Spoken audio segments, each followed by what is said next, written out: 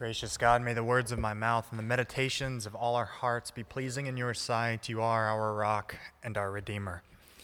Amen. Please be seated.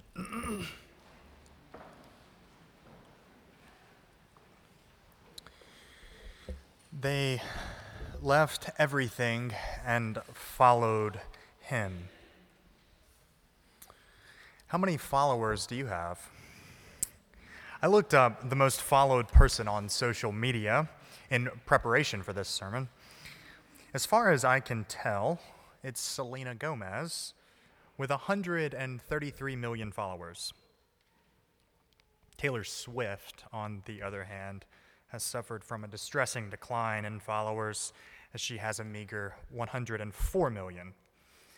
It's really all about followers, likes and dislikes, gaining influence. And though it's rarely ever asked for, we do post our opinions, our feelings, our stories, our lives. We post pictures of our daughters, and we post pictures of our dinners. We all know the feeling of posting something and then going back every 45 seconds or so to see what our likes are up to. And we all know the feeling, at least I do, when we have something like 3 likes after 2 days, and 2 of the likes are from our parents. What does it mean when it says that they left everything and followed him? This story is found only in St. Luke's Gospel. Matthew and Mark merely state briefly that Jesus told Peter and his companions to follow him and become fishers of men and women, and that they did. They just got up and followed. But here in Luke's Gospel, we get 11 verses. We get this marvelously textured narrative. When we look at it, we're struck by how much is contained in these 11 verses.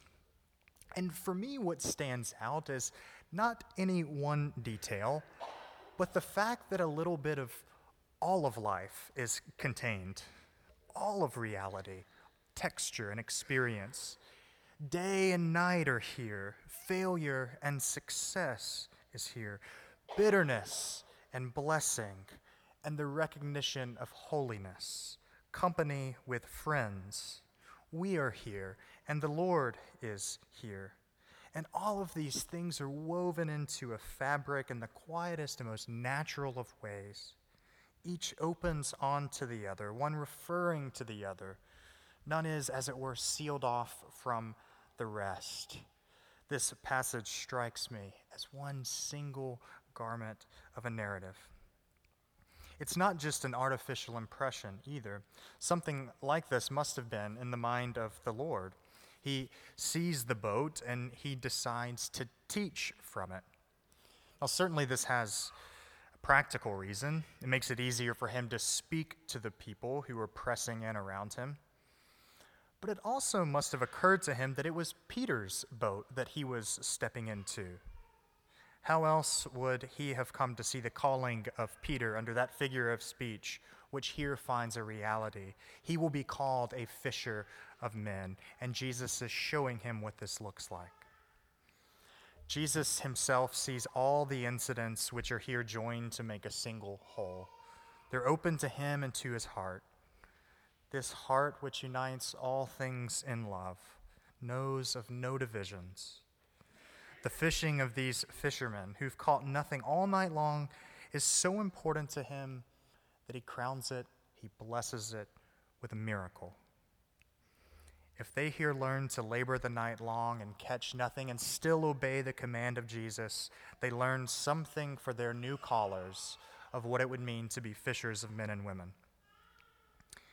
And something like this, I submit, will have to happen in us too, and in our lives, which will have to find their unity in love. The unity of a love that despises nothing and shuts out nothing. The unity of a love that endures pettiness and remains open to greatness. A love that sees the world as a great parable. Not a parable that is separate and apart, but a parable that is itself drawn into the great reality it represents. Our daily round of work is full of holy significance, a preparation for greatness, an opportunity to meet the tender heart behind the universe. And it is in the midst of this daily round that what is holy happens. But in this relaxed, almost serene unity of the world, our lives, and our callings, only those who are loving and patient can see and recognize the likeness of their own life. Those who hear the word of God from the midst of the crowd and feel that this word is addressed to them in the inmost solitude of their heart. Those persons who gratefully accept things of earth from the hand of God and know themselves to be loved by Christ in spite of everything. Each of them who says, "Depart from me, for I am a sinner," is the one who is called to the closest intimacy and holy imitation of Christ.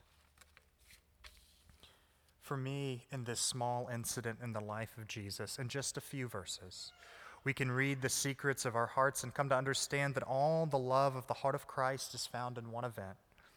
We are called, we follow, and in our failure, we are blessed. He sees all of life in the unity of love. And when he asks us to follow him, he's not asking for our admiration or our amazement or merely our adoration. He's asking of us something far easier and far harder than this. He wants a follower of a different kind, one who steps into his vision and sees life through his eyes, one who doesn't slice up life into likes and dislikes, but gains that unity of vision called love.